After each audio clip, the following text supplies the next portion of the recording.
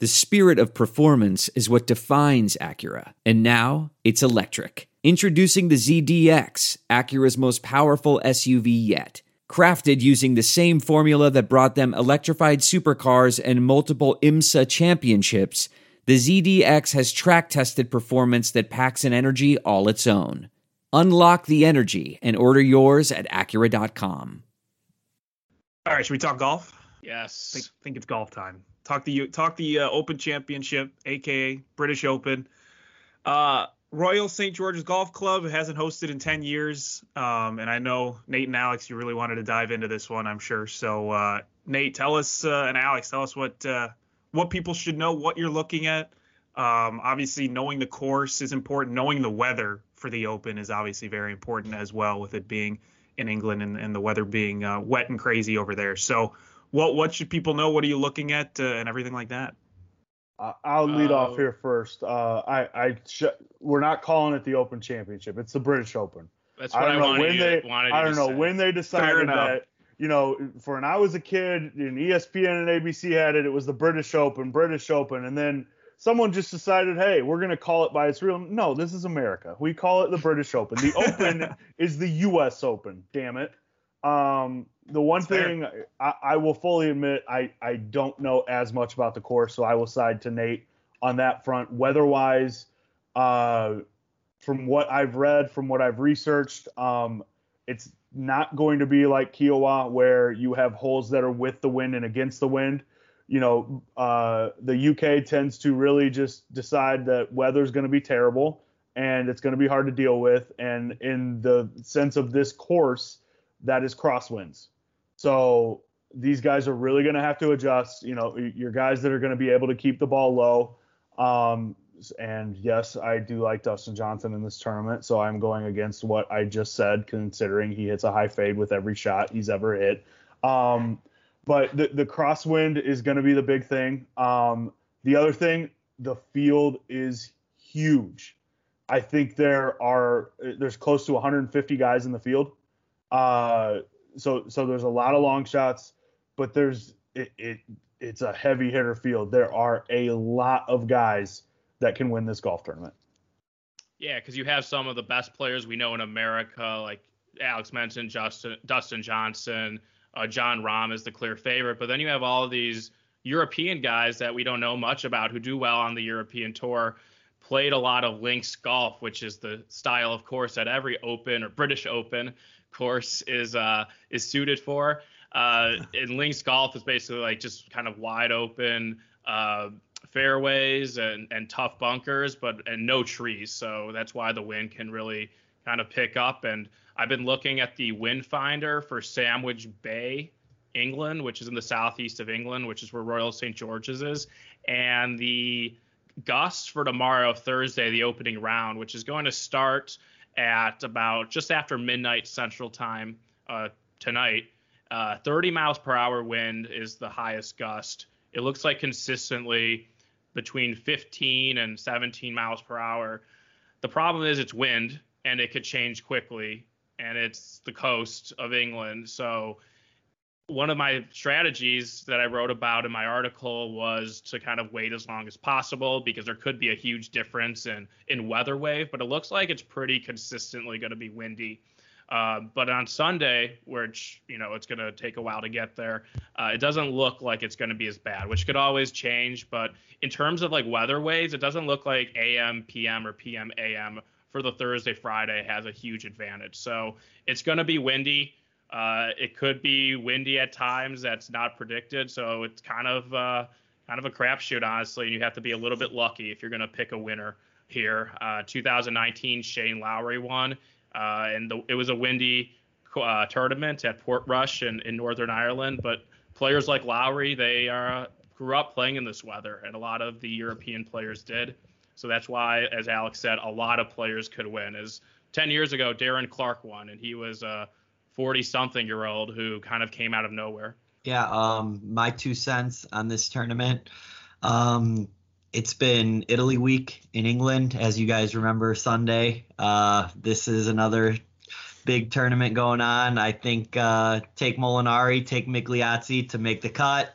Top 20, If you want to sprinkle a little on their outrights, they're 130 to 1, 150 to 1, respectfully. I think you got to ride the Italian train while you can. So those are my 2 picks. Do you have your horn necklace on? That'd be the time to take it out. It's sitting on the bedstand over there. Is which Molinari, Francesco or Eduardo? Are they both in it? I thought it was just Francesco. I honestly don't know. I know Eduardo made the U.S. Open and was like on the leaderboard for a round and a half, and it ended up being a heated race for the top Italian market at Torrey Pines. That Guido Migliozzi ended up winning with that T4 that put him in the field for the Open Championship. So yeah, we'll see what happens there. I mean, like a lot of random Euros could end up popping up, and maybe the weather is a little bit more tame on their first 2 rounds compared to other players. So, we'll have to see what happens, but looking forward to it, especially the late night golf aspect of it that you could wake up and watch in the morning. And then on Sunday, when the final round happens, it'll be done relatively early. You're not going to be having to stay up too late on Sunday. If all 3 are in it, to make the cut parlay with all 3 of them sounds pretty nice. I'll book that for you. Thank you. So we've got players to target. We could talk long shots and then props, of course. But let's start like players to target. Who your favorites are? Alex, we can start with you. Who are some guys you're looking at closely to either win outright, maybe get top 5? Who are some guys you're targeting? Sure. So I'll just run down. I kind of made my few outrights here this morning, kind of taking the same approach as Nate, is waiting to get as much information as you can. So I love Jon Rahm, but I'm not betting him in this tournament. In a field this large, single digits, it's really, really hard for me, and the wait and see, to come back and maybe, get him after a round where he struggles potentially at a better price. That's going to be my approach with him. But I know Nate, in the write-up on watchstadium.com, I really like Brooks Koepka too. The point of the guy that has so much experience on these European courses, because he did not play in the Korn Ferry Tour. He started on the European PGA Tour. So I have some Brooks, and I'm targeting Brooks in matchups. And then also near the top of the board, I got a rogue 25 to 1 on DJ. I think he's primed here. I mean, he's still, you get the number 1 player of the world at 25 to 1. It's kind of the pedigree of the player, his ability, to play when the conditions are tough. I like him as well. I can't quit Patrick Reed. I call him Patrick Reed. But I found 35 to 1 on him, and his putter and his short game are always going to keep him in it. And, the ability to have some feel on these links courses, it's a completely different game. But, he's one of the top 5 putters in the world. So I really like him. And Rizzo brought up before we started that you can really seem to get some value on him because nobody wants to bet him because everybody doesn't like him. That's fine. I'll gladly take the value. Guys I'm targeting in matchups, I think the one top 10 or 20 I played was Oosthuizen.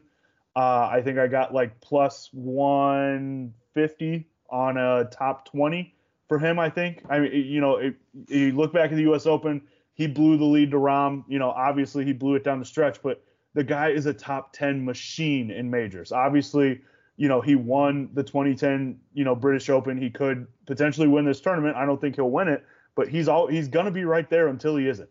So there's a guy that's value. And then I'm a bigger matchup player than I am with the outrights. So I've picked off some DJ. And of course, the list I pulled up does not have the people that I'm fading in those matchups. But I got a really good price on DJ, I believe, against Rahm. 165 on a decent matchup there. I mean, he's still playing amazing golf.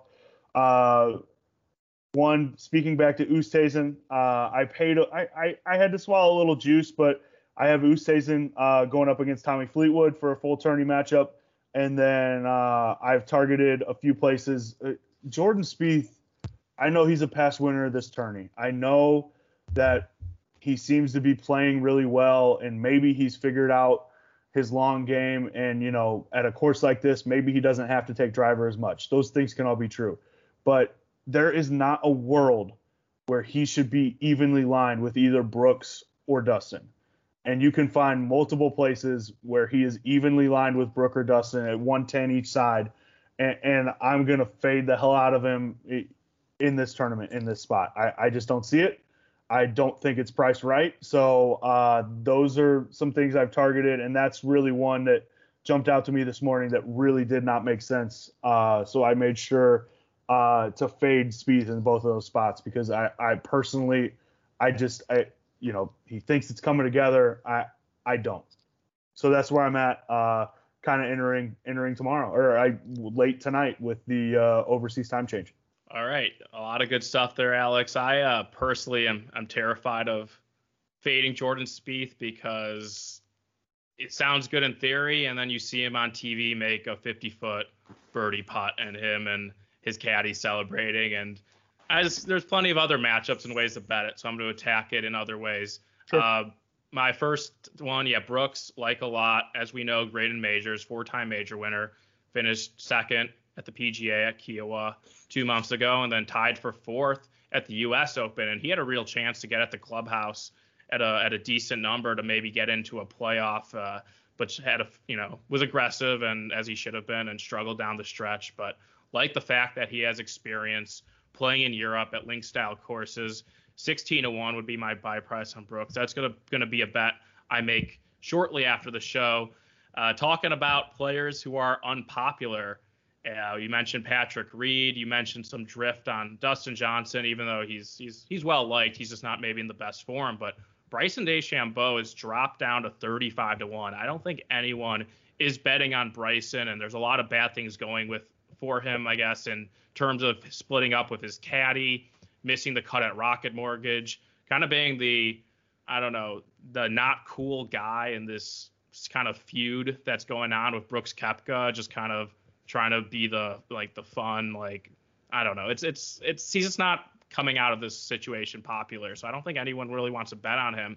And we've seen this number drift enough where I has my attention, especially because he won the U.S. Open last September at a pretty big number because his form wasn't great. So you're giving me 35-1 on Brooks. I know that his miscut ability is big, especially because his Open Championship record is poor, 2 miscuts and a 51st.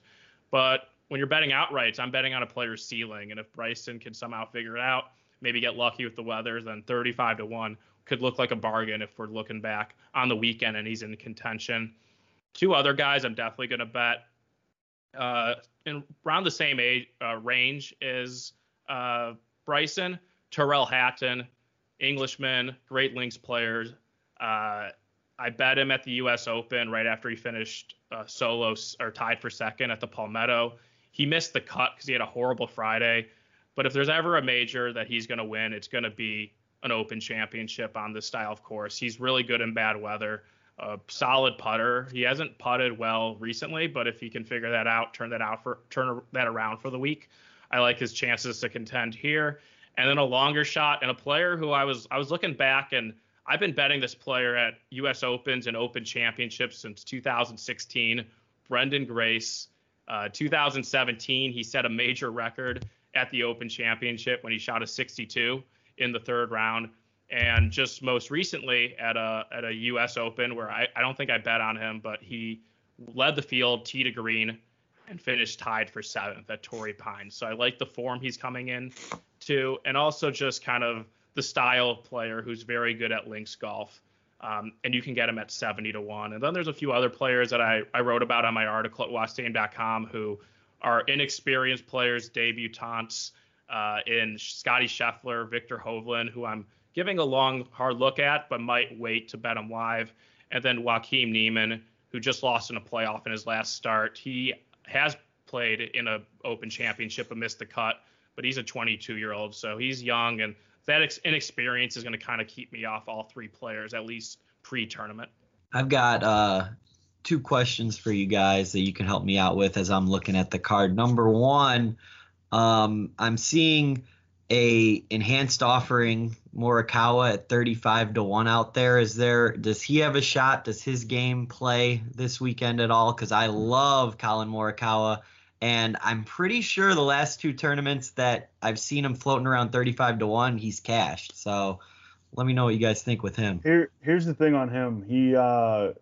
He admitted he played the Scottish Open last week, and he admitted going in, and he admitted after the fact that he had never really played links golf in a tournament setting before, and his irons, which are the cornerstone of his game, last weekend were terrible. I think the reason the number's that big is because he is just so inexperienced at links golf and knows it, and admitted as much last week, and just did not play well in the Scottish Open. If you think 4 rounds and a couple practice rounds at the venue this week can really set him up. He's obviously got a pedigree. He's an incredibly talented player. But I think, Nate mentioned kind of the debutantes of, it's a little iffy kind of going into a situation like this. I think for him, especially a guy who grew up in America, played, the junior golf circuit in America, and doesn't have much, hardly any links golf experience, I think speaks to that. And that's why that number's so big. I agree with that. And maybe if the weather was a little bit tamer in terms of the wind, he could definitely be in play. But, so would Justin Thomas, who both of the players seem like when they do well, they pop in the same event. The last summer, they probably around this time last summer, they were at a playoff at the Workday at Muirfield Village. So, yeah, I mean, Morikawa is an LA kid, lives in Vegas, kind of plays his best on the West Coast, which is much different than what we're to see over the next few days. And then question number 2 is just, we talked about it a little bit before the show. Daniel Berger sitting out 60, even 70-1 at some places.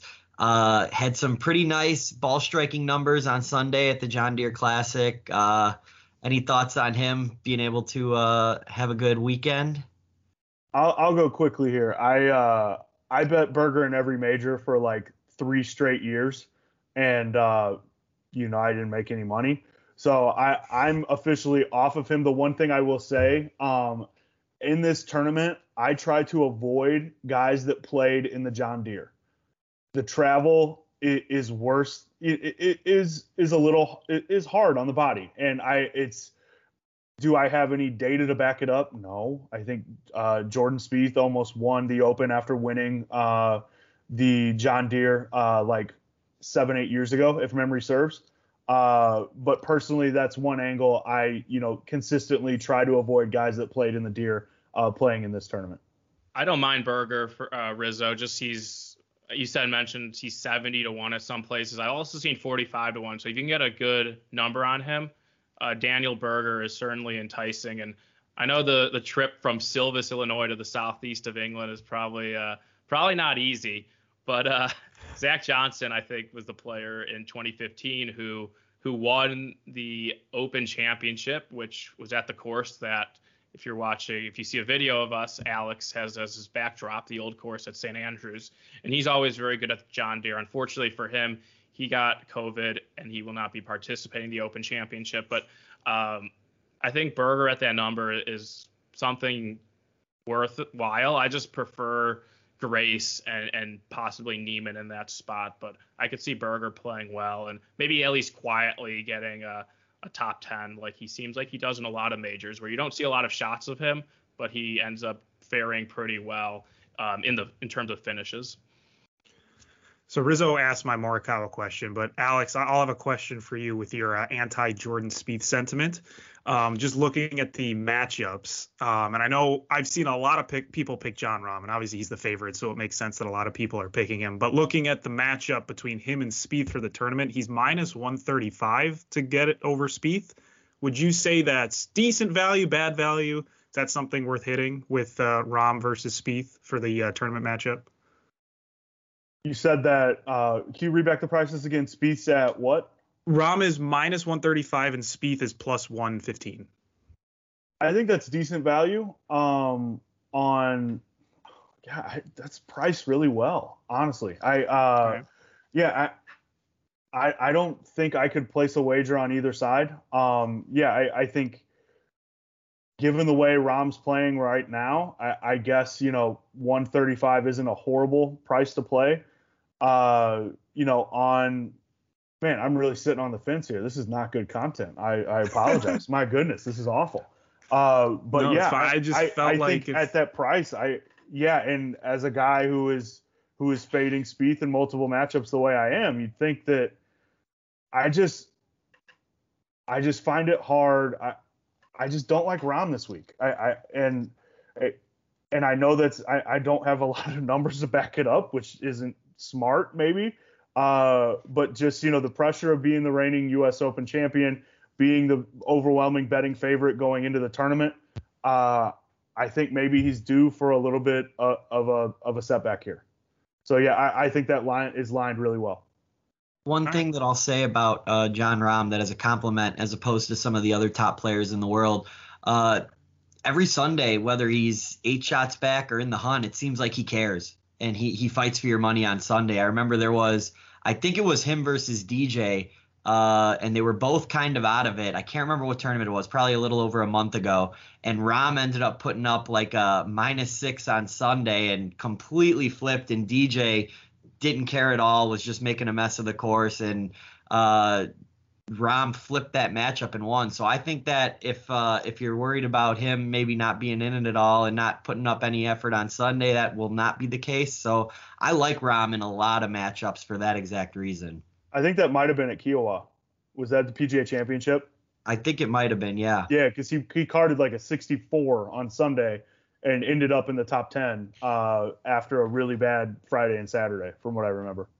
And he would have won the Memorial if he didn't have to withdraw after the COVID positive test at the third round. Goes out, wins the U.S. Open as the favorite, and then last week finished solo 7th at the Scottish Open after being the tournament favorite going into Sunday, missing out on the playoff by 2 shots, but that's only because he had a lousy Sunday with the putter. So I wouldn't fade Rahm at all in terms of matchups with guys at plus money, just because of how well he's playing and this style of golf suits him. But also, like as Alex said, not going to be rushing to bet him as single digits. It's pretty crazy to see him on his own tier, especially when you have so many good players in this field.